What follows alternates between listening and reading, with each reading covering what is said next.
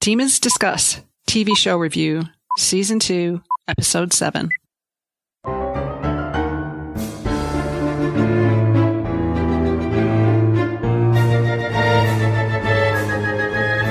Welcome to Demons Discuss, the unofficial podcast about the All Souls universe and the topics that orbit it. We're your hosts, Angela, Jean, and Valerie. I am Valerie, and with me is Angela and Jean. Hello, ladies. Hi, everyone. Hello. What are we talking about today, Jean? We are talking about Episode 7, which takes us to Prague. Well, not Prague, but Bohemia. Bohemia. So we meet Emperor Rudolph and the Falcons and a couple other people. It gets interesting, to say the least. Very interesting is a good way to put that. Interesting in air quotes. So for those of you who have followed us for a while, you realize that in Shadow of Night, Prague was not our favorite group of chapters. At least we're blessed that we only have the episode to deal with versus a group of chapters. Emperor Rudolph. We're not fans. No. And as Jean said, it was kind of a letdown after Philippe. Yeah, it's an automatic sag in the middle. Yeah. But we're going to power through this. Yes, we will. There's still things to love. There's interesting things laced through this, and one of them is I think they filmed some of this in the area around, what is it, Mount Solis, the castle that they used for Italy? tour in Italy. Oh, yeah. Okay. Because some of the village scenes and the winding roads look familiar. Well, that makes it a little more interesting. Yeah. All right, we're not trying to bring you down, audience. No. There's things to love. I think it's just a Philippe hangover. That's all. Yes, that's what it is. Don't feel bad if you have a Philippe hangover, because we all do. Oh, gosh. All right. Well, this podcast is sponsored by our patrons. The show is ad-free because of them, so no need for us to read copy badly and sell you things we barely believe in, like toothbrushes and food kits and mattresses and underwears that don't pinch you in the wrong places, although I might be interested in that. As a purchaser, not as a purveyor. Yes, exactly. Don't want to push that on you guys. You guys know where to find that stuff. So thank you, patrons. Angela, it's your turn to entice our other listeners. Why is Patreon a good idea? It's a good idea. There's 6 membership levels, but starting at the Coven level, which is $2 a month, you will get our off show. You'll automatically be entered into our quarterly drawing. You can win a prize of Valerie's choosing, and I should say prize. I should say prizes. Prizes. Yes. But along with your membership levels, you get swag, you get stickers and buttons and totes and whatever else Valerie dreams up. And sometimes now, lately especially, you are giving them outtakes and you're doing posts. It's a special Patreon community that you can belong to. Sneak peeks. Absolutely. And if you're a Patreon, you're getting little sneak peeks of scenes of episodes to come. Because, we like to share our sneak peeks with our most prized listeners who are our patrons, who keep us standing. And the rest of you listeners are important too. Don't get us wrong. But join in and you can get the sneak peeks and the outtakes and all the other things. And when I say the after show is all the other things, I mean it's all the other things. So many other things. Whoa. So, if you're interested, go to patreon.com/demonsdiscuss. Drum roll, please. We are going to talk about our random patron sponsor today. Oh, that was a cute drum roll. We're going to insert kids' drum roll. Yeah. Yes. I'm like, should I do it? I'll just do it real lightly. Yeah, I heard it. Our random patron sponsor today is Kristen Schuck. Thank you, Kristen. Thank you. Kristen. Hey guys, Val here with an editor's note. We forgot to do the disclaimer, so I'm going to do that for you right quick. In the first part of this episode, we are going to attempt to only focus on what is presented to us on screen. We will not be discussing the books, if we can help it. Wait, what? We won't be discussing the books? Oh, yes, we are. But later in the episode, we will enter the spoiler zone, and then we will discuss the compare and contrast between the book and the TV show, which will give listeners the option when we sound our alarm saying we're entering the spoiler zone to opt out, stop the podcast episode, and join with us next week. Hey, and if you don't mind, we don't mind. If you don't care about spoilers, it doesn't matter. You haven't read the books, but still you want to hear what we have to say, keep listening. Also, for those of you veterans who have read the books and can't wait to hear what we have to say, keep listening. Anyway, that was our disclaimer. Disclaimer is done. Now I am ducking out, and I think we should be starting the engine real soon. Okay, Val out. All right, so here we go. Let's start the engine, guys. You sound so trepidatious. Does someone need to get out and push us to get us started? Yeah, I think so. Do we need a jump start today? It's kind of cold out. I don't know. Oh, there it goes. We're starting. And we're off to Bohemia. Gallop, gallop, gallop, gallop on the horse. There's a cavalry of horses. They're headed up to a castle that turns out to be Rudolph's hunting lodge. A rather elaborate hunting lodge, apparently. And Diana's hairstyle has changed to like fit the scenery. She looks a little bit bohemian. Yeah. This is true. Updo of braids. Yeah, she looks nice. Very pleasant there. So we're met by three men on horses. And the main guy is like, well, the emperor tires of Elizabeth's ambassadors. So Matthew sets them straight. He's no mere ambassador. I guess that's enough because they're granted entrance. Right. Well, yeah. Now, you undersold this whole scene because the dick swing was just delightful on the part of tell us about it. Good. It was just like, yeah, no, I'm not taking this from no lackeys. And it just escalates from there. Oh, my God. He is in a mood. Well, I am too, apparently. Anyway, they're granted a brief audience with Rudolph. So we meet Rudolph. Yay. Oh, can I point out one other thing about this whole little scene when they walk through the reception hall and everything? Didn't that portrait remind you of that bad restoration of the Christ painting that lady did?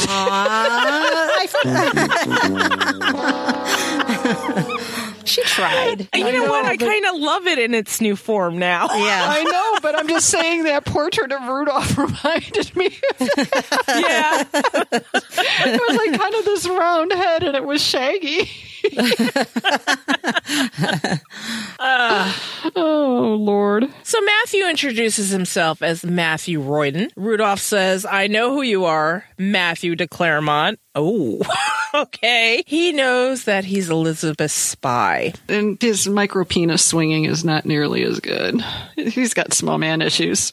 Yeah. He also knows that he's a vampire, and things aren't getting better. Why is he just blurting this all out is what I don't understand. It's like, Elizabeth knows all this too. It's like, are we supposed to be surprised he knows? Maybe he thought he'd be embarrassed in front of all these people. I don't know. I know you're a vampire. Ooh, intrigue. You know?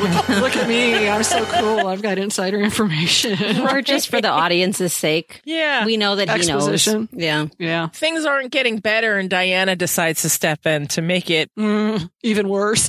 worse. Let's put in a clip and see what she says here. I apologize, Your Majesty. Matthew was only pressing my case. I'd hoped I'd be given an opportunity for discourse with one of England's most esteemed alchemists. You have an interest in alchemy? It has been my life's work. Might an emperor ask your name? Diana, Your Majesty. La diosa de la casa, the goddess of the hunt. May I introduce my wife, Your Majesty? He winds up naming her La Diosa, and the goddess of the hunt, La Diosa a la casa, the goddess of the hunt. We can tell Rudolph is besotted already. I can tell. Yeah. So now we head into the intro, which kind of cheers me up a little bit. It does. It does. Because we get all the other things. And it's kind of like a palate cleanser from the clumsy flirting and the... Yeah. Yeah. Overall, And now at this point, it's serving like as a scrapbook. Like, oh, there's Philippe. Or those. I know. It's like Set to her. Diana's being like Matthew in this episode, and that's just like the opening volley of the you've got a really dumb plan, you really just should abandon it and do something else. Yeah, and it's too late. We know we're on for the ride, so here we go. I know. Here we go. Bye-bye, kaleidoscopic palimpsest introduction. We'll see you later. Here we go into the crazy. So they head back outside after the Rudolph encounter, and Matthew doesn't like the way Rudolph looks at her. Basically, Rudolph wants to to add her to his collection. He's not wrong. He's not wrong, no. And Diana says, I can handle his clumsy flirting. I don't think you can, but okay. No. As long as it gets us the book. And she's fierce here. This is a little bit more than getting a free drink out of a bartender. Exactly. And that's how she's using it. I'm like going, this is not going to end well, because I've seen this before, and it doesn't even get you the free drink half the time. No. Enter Galglass. He's made the blunt observation that they're properly mated now. Thanks, Galglass. Yeah. Okay. Wow. You've mated? I should call you Auntie now. And he looks a little bit like, oh, you're mated. I mean, his face was like that. And Diana looked at him like, whoa, what's wrong with what? Well, and after that really overly weird, effusive greeting, like, lady, you've met him like twice before. Right. Oh, oh, Galglass, I've missed you so much. Yeah. Let's remember to talk about this in the spoiler zone, because I have a question for you guys on this greeting and Galglass's reaction. I'm going to write it down so we don't forget Galglass's greeting. Okay. All right. Apparently, this whole mating thing gives him permission to call her auntie. And like I said, he looked a little disgusted, and Diana looked confused. Matthew says, where's Pierre? Right. We're all saying, where's Pierre? Where's Pierre? We love Pierre. Exactly. Galglass is like, he's at the lodgings with an unexpected guest. Oh, this is not going to end well. It never does.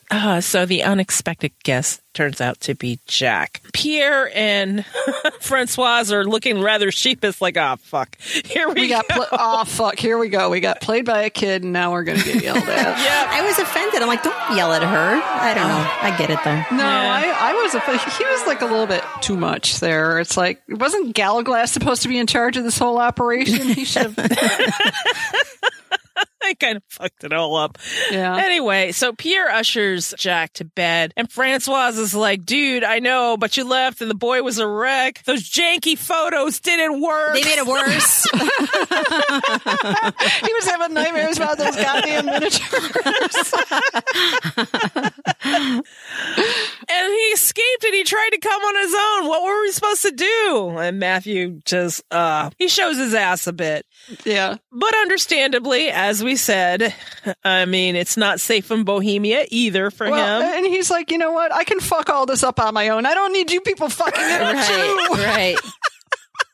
I mean, this probably, I don't know, is it spoiler zone stuff? Like, why did they even write Jack to come? Because it is spoiler zone, because I thought they brought the whole household. Okay. Yeah. Okay, new scene. New scene. Okay. Mm-hmm. I like the scene. I think this was a scene where Matthew fell out of the chair. Because they were talking about his pants being slippery, and there were a couple of times where he like literally fell out of the chair when they were filming. Oh, yeah, that's right. Because he's all like leaned back and being all lotion shit and looking really nice. And I'm like going, he probably fell out of that chair. So Matthew and Diana are discussing Kelly's whereabouts. So let's listen to that. He'll be here somewhere. What about the book? As long as we can reach Kelly. He'll lead us to it. Or he'll bring it to us. If Rudolph thinks the book is key to creating the Philosopher's Stone, he won't let Kelly take it. You're right there. They say once the Emperor sets his heart on something, he'll stop at nothing to get it. Okay. Can I say something about this? Go ahead. And I apologize to our listeners because I'm going to be crude about it, because it's like she's carrying on like she's got a magic pussy. I'm going to fix everything because I'm the pretty girl. I mean, if I had her power, I'd be like, yeah, maybe I do have a magic pussy. Not having had one myself, I find myself offended by that. It's like, wait a minute. Oh, God. But I mean, once again, it's the whole, you're not trying to get free drinks here, girl. You're just digging yourself in deeper, and you're pissing off your husband. What are you thinking? She's not. She's thinking singularly. Yeah, and I think that's part of it, too. It's magic enough that it's going to keep Matthew in line? Barely. Yeah. If it does. Yeah, he's going to growl. He's going to growl a lot, I guess. So they receive a gift. Well, Diana, more properly, receives a gift of an automaton. Goddess of the Hunt is arrived. and it's running across the table. Matthew's And not looking she's happy. cold. And she's cold. Jack wasn't there to notice it though, but she was cold. All right, I'm gonna put a spoiler zone throwdown on you. Yes, ma'am. Sorry.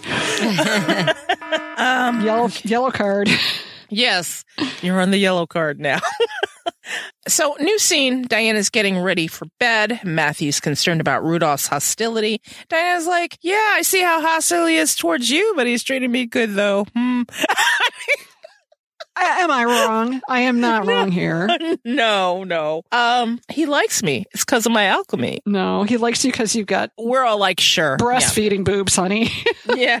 No, it's not because of your alchemy. No. Diana's trying to convince Matthew to let her try with the Emperor. Let her try to cajole the book out of him. And she'll take Gallowglass, so that's better, right? So Matthew, beyond every instinct is screaming him not to, but he lets her go off with Gallowglass. So off she goes. He doesn't have an alternate plan, so. No. I think he's occupied with trying to find Kelly. Yes. Yeah. And that's exactly what we're doing with Matthew and Pierre. They're hunting. Pierre's trying to reassure Matthew that Diana will be all right. Matthew doesn't seem to be convinced. I'm not either. They kind of need a show themselves, just Matthew and Pierre, kind of like MacGyver. The Matthew and Pierre show. Yes. I kind of like them together. I like Pierre. He needs more lines. I know. He does. So Although sad. he makes the most of his placement because he has a lot of great reaction shots because I'm still waiting for the eye roll. I know he's not doing that. It's okay that you're not French, Pierre. We pretend. Yes. Yes. So they're about to hunt down Kelly, and then we're back to Diana and Gallowglass. Gallowglass is surprised that Matthew has allowed Diana to approach the Emperor alone. Diana's like, hey, it's been 400 years. Matthew's changed. And Gallowglass is skeptical, at best. As we all are. Gallowglass is all of us in this moment. The skepticism is dripping off of the screen, for real. He reminds her that they're mated, and that's different because the blood rage is harder to control. It's primal and physical.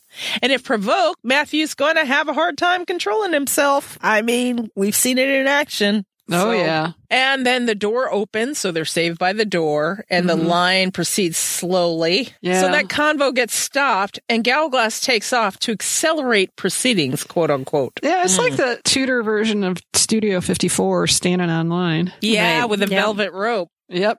So enter this other guy who knows her by name, which is weird. Yeah. Yeah. He's a vampire because he says such a recent blood vow is positively deafening. And that's for the spoiler zone too. But Yes. for now, we know he's a vampire. And his occupation is a collector for the Emperor. Which is really ominous in and of itself. Right. And Diana's like, friend or foe, dude? What's up? Benjamin says, I am beneath their interests. He's cast out of his own clan. Best part was I prefer the company of other creatures. Ooh, what do you mean, Benjamin? Oh, Herr Fuchs? Yeah. So Matthew and Pierre go hunting. It's Edward Kelly season. Yay. Yay.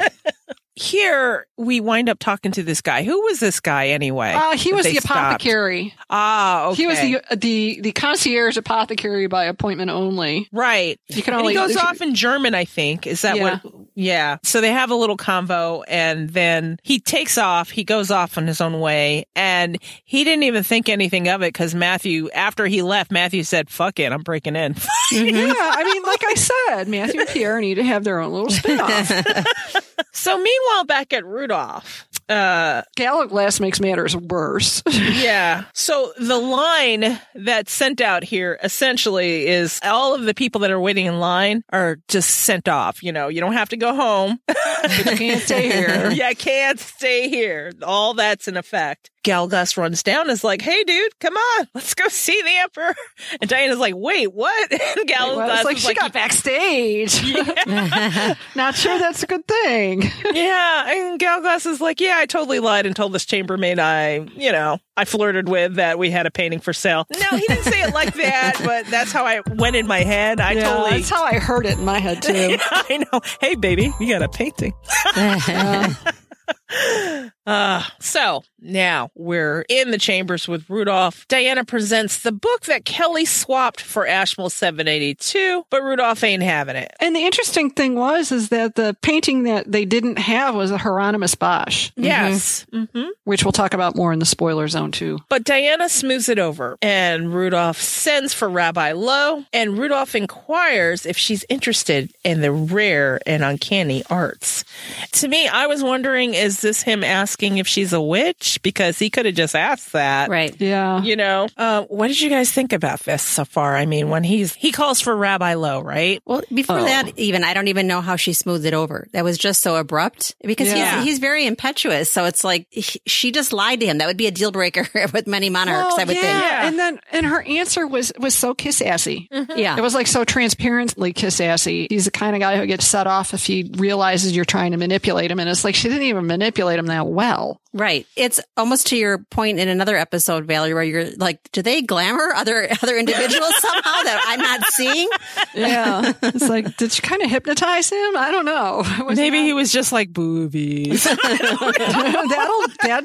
That does probably it. Yeah. So now we're back with Matthew and Pierre. They're sniffing Kelly out. They think he's been posing as another guy named Talbot. Talbot is which I think Talbot was also a name that was associated with Kelly in the historical record. So Talbot. See, why did I think they were saying something different? I don't know. Because sometimes the soundtrack sounds muddled. Yeah, it does. So back with Diana, and we're introduced with Rabbi Lowe. What did you guys think? It was bad juju all the way around. Yeah, I didn't feel happy. No. It was everyone's very, very sad and like they're against their will. Yeah.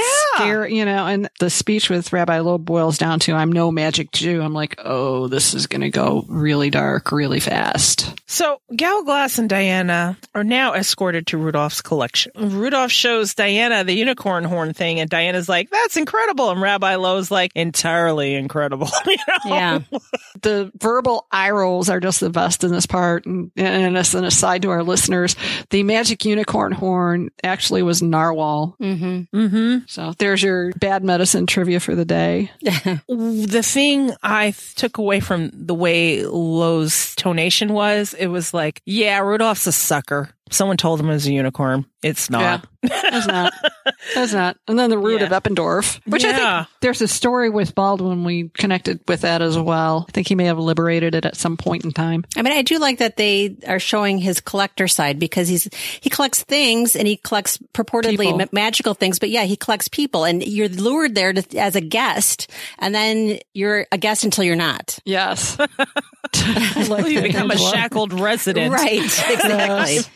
So Lowe tells Rudolph after he asks about the clay person with the spell on the tongue. Lowe's like, yeah, that's a rumor. Yeah, I'm like, is it? But is it though? So Matthew and Pierre track Kelly down. He's being escorted by guards. And we find out they're not his guards. They're just guards. They're guards guarding him. But they talk about the book. Kelly thinks that the book is here and he's going nuts, and the guard is dragging him away and Kelly's going off like, whoa. So the next morning, Matthew escorts Diana to Rabbi Lowe's place. Lowe comments that a witch and a vampire and a Jew meet in secret. Ooh, it sounds like a start of a joke. It does. Yeah, but it was so not a joke. But the funny thing I thought about all this too is like, he knows exactly who Matthew is and what his lineage is. And it doesn't even really occur to Diana. It's like, wait a minute, the rabbi knows my husband? How? Yeah. We just sort of like went on down the road and didn't even address that. No, I mean, maybe Diana's like, Matthew knows lots of people. No big deal. Let's put a pin in this and talk about this in the spoilers. I was going to say, is it even material for the TV show? Yeah. We just know it'll send Christian tongues wagging for miles around. And yeah, this meeting's a little bit weird. The yellow circle combo, all of it. Yeah, let's spoiler zone it. But I mean, the yellow circle, and if you didn't know, now you know, it was a marker for Jews. So, like Diana the yellow star in World War II. Yeah. So it was just letting everybody know that you're a Jew if you had this yellow circle. So this has been going on for years. So Matthew breaks it down to Rabbi Lowe. We're looking for a book. And Lowe says, hey, I can't read it. And then Diana's kind of implying, well, why wouldn't you tell him that? And then Lowe says, to disappoint the emperor is dangerous. To refuse him is deadly. So it's kind of a warning shot to Diana. Be careful what the fuck you're playing with here. There's no win. Yeah, no. Now we're back at the house. Jack is playing a game, but he stops to let them know that there's a letter. It's a summons to go hunting. But they kind of bust into a fight here. Yeah. I mean, it's bad. So let's eavesdrop on that fight. This has gone too far. Kelly won't bring us the book. We need to go through Rudolph. He let Rabbi Lowe read it. And when the rabbi fails, Rudolph will imprison him like Kelly or worse. But I can read it. All I have to do is convince Rudolph to let me try. And what then? He won't give up the book. He will lock you away with it, his new curiosity. You just don't like the way he is around me. You have to trust me. This is not a matter of trust. Then let me try. And then Galglass offers a solution after. You guys go hunting and I'll steal the book. Simple, right? Let's do this. And Rudolph and the hunt. So this is where we are. What did you guys think of the hunt and the combo that went on with it? The conversation I thought was like very fun, only because there was a lot of overcompensation and bitchiness going on. Right. I mean, he didn't want Matthew there at all. He just invited Diana. But I didn't know that he could just show up and say, well, I invited myself because I love to hunt. Yeah, I mean, I know he's Matthew Royden and Matthew de Claremont, but he's taking a lot of latitude, pushing his luck a lot. Yeah. Yeah. So that was more than I weird. would have expected, because he is pretty canny about a lot of things, even though we joke about him like not thinking things ahead and having a plan. Right. He still manages to be a spy, and they're kind of making him out to be like the worst spy ever in the show. I know. He's bad at it. Okay. So am I wrong in thinking that, I mean, my impression was from watching this show that Rudolph figured it was okay as long as he gives Matthew the inferior bird, or what he thinks is the inferior bird, right? But Matthew verbally battles him. He's like, oh, yeah, a warrior. Okay. I mean, he's fucking with his brain. We get a good portion of the story behind the name, Sarka's name, and which actually is a legend in real life. People, if you want to go look up the Bohemian Maids War, you'll learn all about Sarka. And it's actually a lot funnier than the story that Matthew told. Yeah, I'll put a link in the show notes for that because I think I have it linked on when we did that chapter. So meanwhile, as Galglass is breaking into, it looks like a cellar type of place. And it looks to be a lab of sorts once he gets down there. He's looking around, or we're following him. He's picking up jars and shaking them. And it's not a book-like thing. He's like, what's this? Okay. And then he opens this thing and he found something and he looks horrified. And we're like, is that the book? But he pockets it and makes his way out. And we're back to the hunt, and Diana is asking about Rabbi Lowe, and Rudolph is like, don't ask about Lowe. And I'm thinking, oh, he probably disappointed him. Oh, and I'm also thinking, Diana, why you are exposing other people to danger and possibly death. Would you shut up? Yeah, no, she wasn't even thinking. No.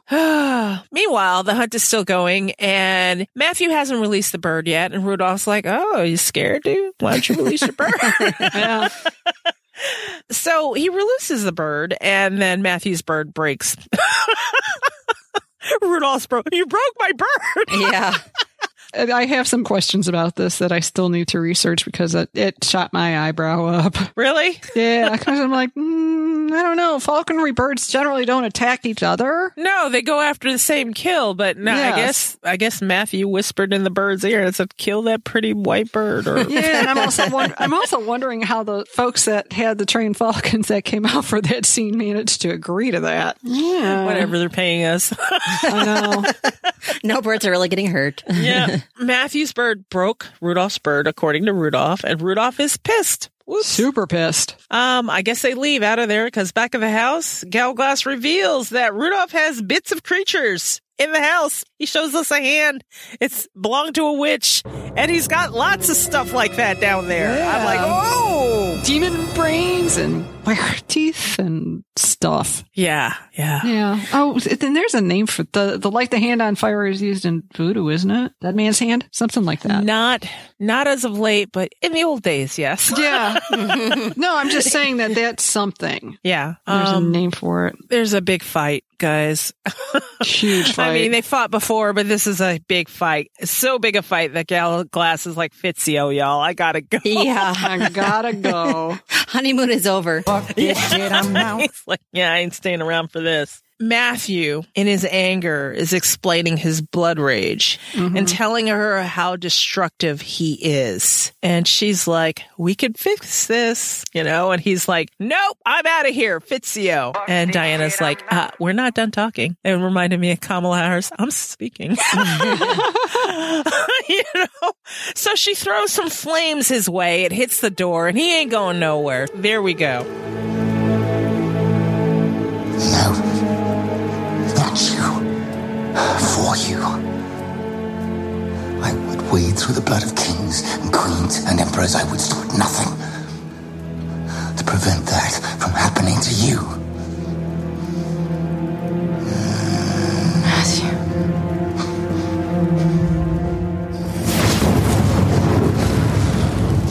We're still talking. Let me go!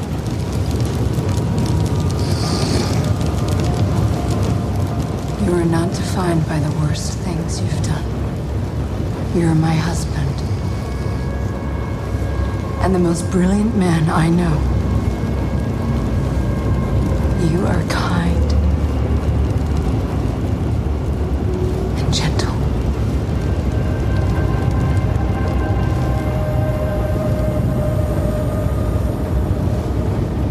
Come back to me.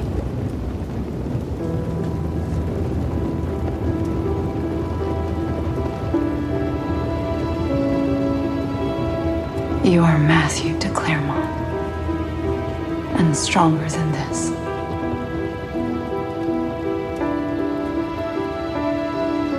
He could probably walk through it, though. He'd heal. It'd be fine.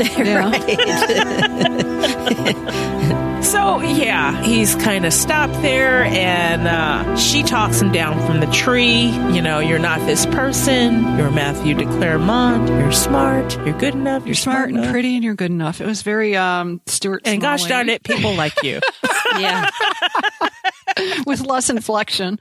Next day, they've apparently worked it out because she's sitting on his lap, right? Yeah, I know. Although I have to say, I liked him on the edge of Farrell in this scene. He did really well. He did excellent. Oh, yes, God. outstanding. And I have to say, Diana fights pretty good. Teresa Palmer, she's a good fighter. I mean, where it's like when she yells at him, she seems really pissed. Yes. There's no- Slams the table or... Yeah. So they've worked it out, and Galaglass informs that Rudolph sends his apologies.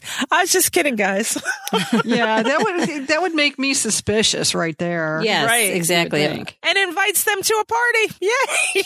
Either suspicious or just underscoring how unstable he is. Yeah. He's I'd a be mess. both. Yeah. Yeah. So Rudolph introduces Rabbi Lowe, and you'd think it was like, oh, let me introduce you all to Rabbi Lowe. But meanwhile, he's like, yeah, he's a low-talent Jew, and he dismisses him. Oh, there was a lot of anti-Semitic grossness in this scene that just kind of made my flesh crawl. Yeah, it was gross. And then Rudolph goes on to chastise Diana. Why should I give a spy and a charlatan this book? And Diana animates the snake on Rudolph's glass and says, I am no charlatan. And I'm thinking Rudolph is going to be like, oh, poison tongue of the serpent. Oh. It's like, and she looked pissed. well, do you know what I loved how she once again, she just hands off the snake, and this time it was to Galaglass, and he's like, what do I do with it? And What am I supposed to do put this? Put it in a lamp or a jar or something. Like, I'll just put it in here. Matthew had the exact same look as in Mary Sidney's lab, too. Like, oh, shit. Not this again. When they pan to his face, Matthew's like, oh, shit. She's showing magic. We got to get the fuck out. His expression said it all. Galaglass, too. He looked a little horrified. Like, what do we do now? And then Rudolph changes his tone. He's like, you're magnificent. I'm like, oh. Yes. This is not good. I was like, oh, this is not going to end well. Yeah, you weren't expecting Rudolph to be so gleeful about it, but then it's still a feeling of uneasiness. Yeah, it was like the avarice in his eyes was just like, oh, shit. Oh, shit. Here she we go. overplayed her. Here we go. Strap in. She overplayed her hand. And Diana ain't playing because she's just like, looks at him and she's like, show me the book. I mean, it wasn't even flirting. It was show me the book. And Rudolph's like, yeah, whatever you want. Sure. Okay. But yeah, her demand is perfect for the trap he's laying. Yeah. He takes him down to see Kelly. Kelly's hanging on for dear life. But Diana, he's like, no, it's my book. But Diana she magically snatches it out from his hands and opens it up, and it reveals itself. And Rudolph's like, okay, you guys can have Kelly because I'm keeping her. I mean, he was like, and that's all it took. Battle between the guards and Galglass, and Matthew begins. Kelly, meantime, is tearing the book apart. I mean, no one's watching him. Diana winds up punching him. Yeah. Oh, I mean, about the whole thing with the book. Let's talk about what you saw. What did you see? The animation was spectacular. Yeah, it kind of fell to the floor, and everything kind of grew out of the book. And we got glimpses of all the important pages. That's what I thought was so cool. Yes. It was kind of like a hologram, actually. Yeah. It was beautiful. That was nice. We got the Arbor Diane, the alchemical wedding. Yes. Did we get the alchemical child too? I didn't see that. Probably in there somewhere. I would think so. There was 4 or 5 altogether, but the one that really struck me was the alchemical wedding because it looked so much like the Splendor Solis. Yeah. It was very Raiders of the Lost Ark to me. It was. Yeah. It was. No, I'm not saying that a bad way. I'm just saying that I was expecting something sinister to happen, and I guess it did with them seizing Diana. Yeah, Rudolph's like, I'm totally keeping this one. This is going to be the best thing for my collection yet. This is so good. So, I mean, fights happen, and it's just mayhem, and nobody's watching Kelly, and Kelly's tearing it apart, and Diana catches him, and she punches him. There's no magic involved. She just flat out punches him in the face. Yep. And, the great escape. Francois standing by with Jack 2 miles up. Galglass is mounting the horse. Matthew is sensing the essence of the book and is like, ew. So much ew. This is like creature skin and blood and threads of her hair. Is like, this is a book of death, Diana. She don't care. I found it interesting that she didn't pick up on it. No, you would think. And off they go because Galglass is like, let's go. Yeah, it's time to Fitzio on out of here. And then we end with Edward muttering. And the guard is like, I don't care about your book. Meanwhile, here comes this vampire. And it's Benjamin. And he says, I care about your book. Oh, and that's where we end. Man, and he looks so menacing. Jacob did a fantastic job. Fantastic. He is well cast. Yep. Oh, we skipped the end of it when we slipped to present day. Was that part of the episode, or was that part of the previews? That was part of the episode. That was the closing part. Peter. The closing part of the episode is you've got Benjamin saying, "Oh, I care about your book, Edward," and then we pull back and it's a present day in a museum in Prague, and there are writings in a case. And the tour guide is talking about how Edward Kelly was imprisoned there, and these are some of his writings, and they're mostly unintelligible, and he talks about a screaming book. And as they pull back from the case, you see Peter's reflection in the glass of the case. And talk about avarice. Yes. Ooh. Just frightening. All right. So I thought that was actually part of the previews. No. That was Guess we end there. Episode closed, and then we get the previews, and the closing song from this one is a cover by Kai Kai of A Forest by The Cure. It's an old Cure song, and it's super. I mean, it's like spooky, fairy tale, ominous. I love it. This cover. I'm probably going out on a limb as far as why they may have picked it, but the lyrics remind me of a Bosch painting. Because they talk about find the girl while you can, see in the dark, listen to her scream. Oh. Yeah, I mean, the lyrics are really kind of twisted. A lot of people keep saying it's about true love slipping through your hands, but Robert Smith has always said it was about a dream he had about a little girl in the forest. I'm going to put a picture of a triptych by Hieronymus Bosch in the show notes, so if you guys are interested to see what one actually looks like and how Bosch's paintings are trippy. Very trippy. Super trippy. I mean, you look at that and you're like, wow, this dude all right, who was where were you getting that acid you were dropping, dude? I want some. All right. I think we should let our listeners know that we're about to enter the spoiler zone. So those of you who don't want the book to be spoiled for you and you haven't read it yet, then we're going to say goodbye to you. Goodbye. Demon kiss for you all. And if you don't mind, then you can follow us. And for the rest of you, you can follow us beyond this break, because then we'll be entering the spoiler zone. This podcast is available on Apple Podcasts, Google Podcasts, Spotify, and wherever you like to listen to your podcasts. You can contact us, send us your thoughts, email us at demonsdiscuss@gmail.com, leave us a voicemail at 360-519-7836. By the way, your carrier rates apply here. Or leave one for free on SpeakPipe, speakpipe.com/demonsdiscuss. Now, if you can't remember any of that, go to go.demonsdiscuss.com/contact. And all that information will be there. You can also become a discusser there, fill out the form, and bam, you're a discusser. And the link to join our Facebook group is there too. Visit our main site, demonsdomain.com. And if you really feel like deep diving, go to visit.demonsdomain.com/masterpost. And you can read interviews, geek out with Weekly Geeks about All Souls Universe. Read about the characters. Keep that geek flag flying, guys.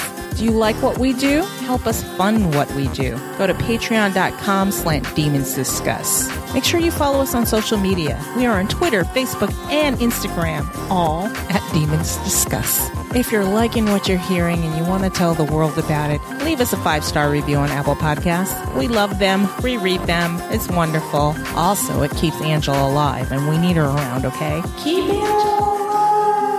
Okay. Who wants to start? Because I feel like this is going to be the bigger part of this episode. Yeah, I do. Oh, I mean, there's a lot that changed in a way, and then some things that didn't. Or I should say other things were brought forward that weren't quite as emphasized in the book, especially like just how grossly anti-Semitic it all was, because we got that respite in the book where we went into Jewish town and we met Herr Meisel and saw the community. Even the meeting with Rabbi Lowe was different. Yeah. The tone was different. The feel was there was different. no reverence at all. No. We got to see a whole vibrant side of Jewish Renaissance life in the books. In the show, it was just so dismal and terrible. And the idea that Rabbi Lowe was a prisoner just really bothered Rankles all of us, I think. Yes. Mm-hmm. I mean, in the book, Matthew kind of refers to the horrors to come for the Jews, but you already feel it right here. Yeah. Oh, yeah. I mean, it's like a 2x4 to the face. Mm-hmm. And the other thing I think, and you touched on it when you said reverence, is like in the meeting with the three of them, there was that bond between Matthew and the Maharal and the reverence of student and teacher. And it was kind of that beautiful juxtaposition that Matthew has the same sort of relationship with a non-family member teacher that Diana has with Goody Alsop, and we didn't get that here either. Right. And also the speech on tolerance, which this TV show is a great example of what Rabbi Lowe in the book was talking about. Yeah. It's like they'll tolerate you until they don't. You know, It's like, ooh, I guess where's the part where they don't tolerate him, because what Rudolph said about Jews in this show. It was in your face. It was in your face, and it was like, God. So no Jewish town, just a mere mention of the Golem. Yes. So which, no Rabbi Lowe Weaver wrote off as a rumor. So I'm disappointed in this episode, but I'm glad it's just the one episode. Yes. I don't think I could have taken two episodes in Prague. Yes. Yeah. Diana, I called you Diana. Angela, you had something to say about Gallowglass's greeting. Oh, yeah. What did you notice, or did you notice anything like foreshadowing on how his feelings are for Diana? Did he have that, oh, you made it? And then because Deb has said to us, I think it was to you two specifically at the time, that he calls Diana auntie to keep himself in check. To keep his romantic feelings in check. Oh no, he was. Yeah, I mean, we're going down that triangle path, and I am just not here for it. I know it's coming. It's coming. I mean, just the look on his face is like, oh, you made it. Yeah. Oh. So was he pissed? Was he surprised? Like he smelled something bad. Yeah. And then he's like, okay, here's where I draw the line right here. I'm drawing it, literally, figuratively. I'm calling you auntie now. Also, the ominous music they played in the background when he realized they were mated told me that's where they're going with this. It was the anvil. It was a musical anvil. Yeah. I was like, oh, so we're doing this. Okay. Oh, damn. We've supposedly only got 7 episodes next season. We're going to mess around with this bullshit. We're going to mess around with it. Okay. Hopefully they treat it like they did with this episode, just the one and done. Oh, yeah. Yeah. Please. Oh, gosh. And listeners, it's not just Gallaglass. It's like, I absolutely loathe love triangles. Loathe them because somebody always loses. Yeah. It's not my trope. Like they get you attached to all the characters. Yeah. And then one of them loses her fucking mind. And then you're like, dude, you're not playing to the rules now. Yeah. God. And is it necessary? I don't know. I guess. Which is why I love Menage, because everybody wins. Seriously. I mean, from an emotional standpoint, seriously, though, everybody wins. People love triangles because they choose sides. Yeah. And I don't know what it is about that. I mean, it's like, remember the whole Twilight, everybody was Team Jacob or Team Edward. And I think everybody always thinks they're going to be on, they pick sides and think, because, well, of course, if it was me, I'd always be on the winning side. It's like, no. I don't loathe love triangles. I mean, but the two people who are fighting for the affection has to have a chance. Gallaglass never had a chance. No. Which makes this one even worse. All of 5 minutes and then they were off. Yeah. Yeah. And then he dropped him off in Mont Saint Michel, and did he like go home and cry in the car and say, oh, but she should be mine? No, you've known her for 2 seconds. Yeah. It's very strange to me, but I guess that's where they're going. Yeah. I mean, my last real fervent involvement in a love triangle was I was always Team Jen in the Brad, Angelina, and Jen thing. Same here. I was always Team Jen. Fuck you. I mean, she's living her best life now, but in the moment, it's like, man, she lost. Yeah. Because always for the underdog. Always. So, except in this case where you guys can't stand Gallaglass. Yeah, no. Well, I mean, he deserved to be an underdog. He didn't know. I mean, but and here's the whole thing. I mean, we all went through reading Shadow of Night and on that long lull before the next book, and it was like he was like the fun cousin. Yeah. I love the idea of Gallaglass being the fun cousin and going out there and raising hell and a girl in every port and just being happy-go-lucky and just that guy. Live life. That guy is like that guy that you want, your guy friend you want to be your wingman and go out and have a good time with, and still always have that little thought that, maybe friends with benefits someday kind of guy. And then we find out he was moping for 400 fucking years. Yeah. Yeah. Just why? I don't think it's necessary, but I do kind of have the Jessica Rabbit standpoint on him. Don't hate me. I'm just written that way. Yeah. Yeah. I mean, I get it the way Deb explained it to us. She pretty much had to stop because we were whining very loudly. We were in the front row whining, which was great. We were in the front row whining loudly, but why? But why? And then she stopped and looked at us. She's like, you too. Come on now. But we got our answer finally. We got our answer. We got our answer. It's like he needed to say something so he could just recollect for the listeners, because you had asked why he had to confess. He should just shut up and not say anything. Shut his mouth. Yeah. And she said, okay, so Love Actually, the movie Love Actually, there was one character that was just pining for his best friend's wife, that they had just been married, and you follow him this whole time, and he's in love with the wife. The wife doesn't know, so he treats the wife like shit the whole time until she figures it out. Mm-hmm. And then she wants to confront it. And he's like, yeah, no, leave me alone. But he decided he needed to confront it so he can go on with his life, go on with his best bud, and tell her how he feels and put it to rest and say, okay, I'm done now. I can put it to rest and move on with my life the way I need to. And that was, I guess, inspiration for Gallaglass's confession. She basically said it was for his emotional satisfaction, not yours. Yeah, it was kind of, damn it. And as I say it right now, you think about it, it's like, well, in a way, it was like the fuck this shit, I'm out. Yeah. There's nothing romantic about that scene when you really think about it. It's like, fuck this shit, I'm done. I just needed.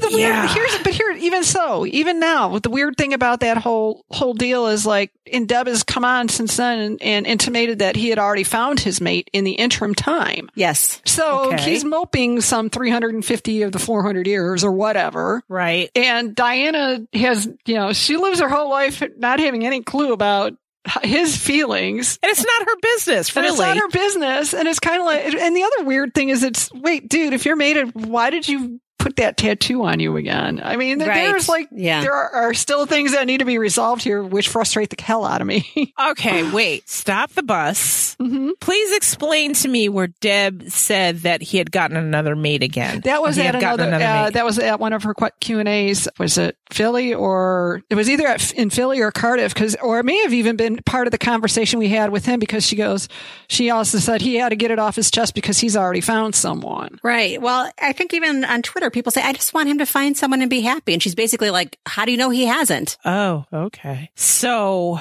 for me, that's like, then that scene with the tattoo gets even more problematic because if that is in fact the case and he has already found someone, isn't his mate going, why the fuck is this other chick on your chest? Listen, I want a phone number for this other chick. You want to invite her on the show? Call me. Let me tell you about your boy. That tattoo he got, he was lying for the reason he got it. Let me tell you why he got it. I'd be that snitch. I'd be that bitch. Oh my God.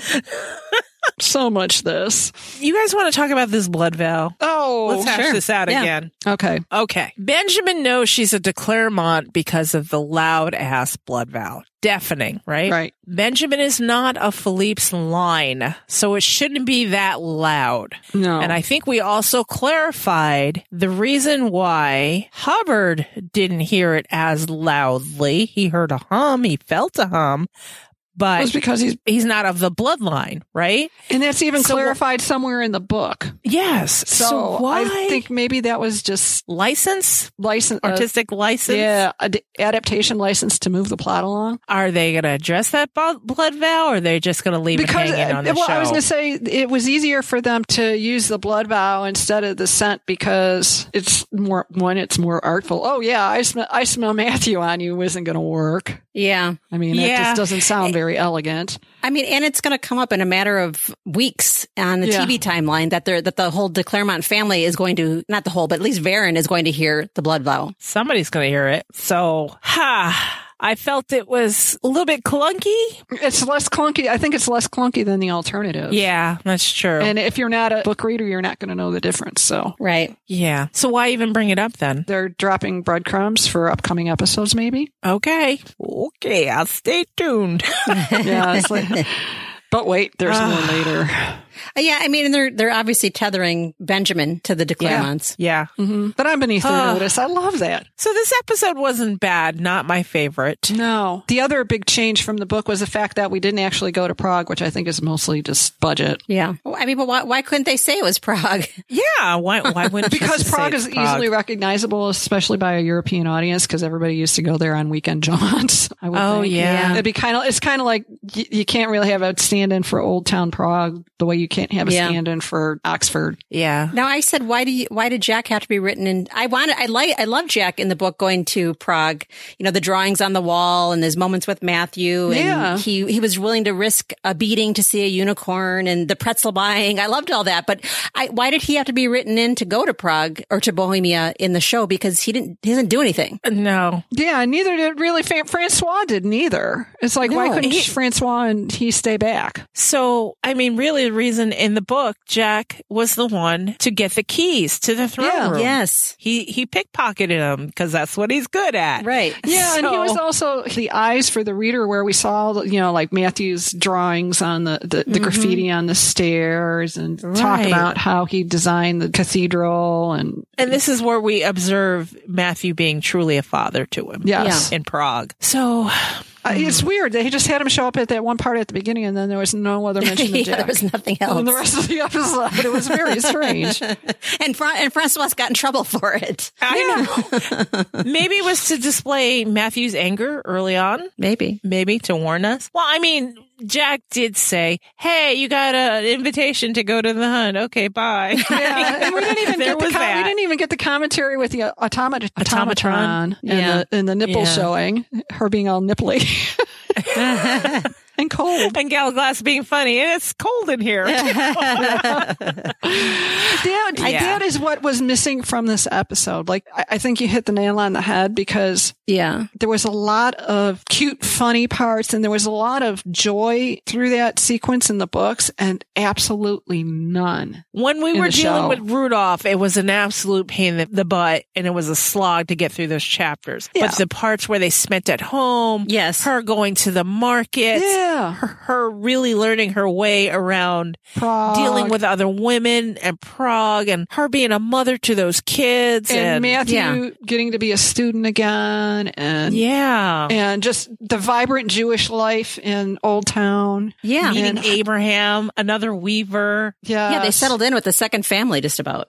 I didn't miss it in the show, but I loved it in the book. And it's unfortunate that you don't get that sense in the show is during the falconry, where in the book, they show Matthew as being a predator, just like Sarka, and he's caged just like Sarka. Remember, she had the hood on her eyes. And I really felt badly for Matthew in those scenes. And the fact that the way it was filmed, that you didn't get that sense of intimacy between him and the bird either. Right. And that he's restrained just like her. Yeah. And the whole having the smaller falcon kill the bigger falcon or maim the bigger falcon was just kind of weird. It annoyed me. It took me out of the moment. In the book, Rudolph's bird was kind of injured because they went for the prey at the same time. Yeah, and Sarka the little one got it. The prey. And the other one kind of ran into her and got maimed and fell to the ground. But I mean, here it just looked like Sarka just went after him and said, fuck you, bird.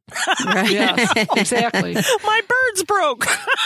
It was a little too on the nose. Yeah. But it moved the story along. But no pretzels. No pretzels, I know. Another change. There was a lot of snake animation. I mean, I should say a lot. This is only the second time it's happened, but it seemed like in the books, they were always trying to disguise her Glem instead of the animation. Yeah. Nope. I did like the decision they made to go with the hologram rather than just have the DNA. I like that change. You're right. Yeah, I thought that was an excellent change. The special effects people who put that together did a beautiful job, I think. Although I like the change. I agree with you. But now that I think about it, you don't get the sense that they're connected to the book. All three of those people, Matthew, Diana, and Edward. And Edward. Yeah. That's true.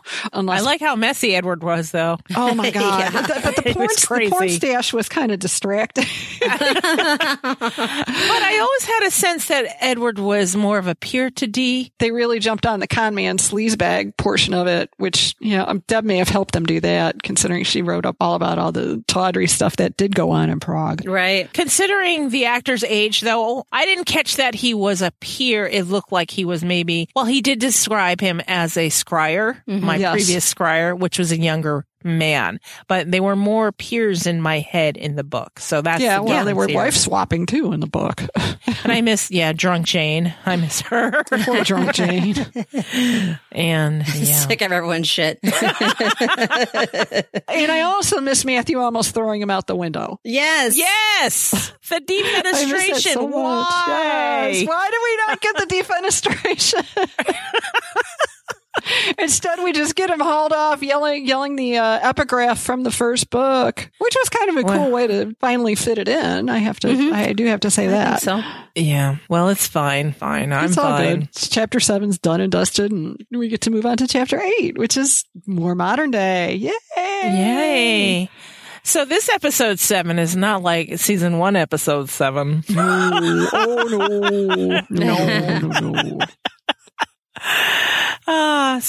Episode 8, that's upcoming. Let's talk about that a little bit. I mean, we're not going to jump way ahead. We're just going to talk about the things they showed us. So more modern day. We'll probably see maybe Sarah again, maybe Isabeau, maybe Marcus.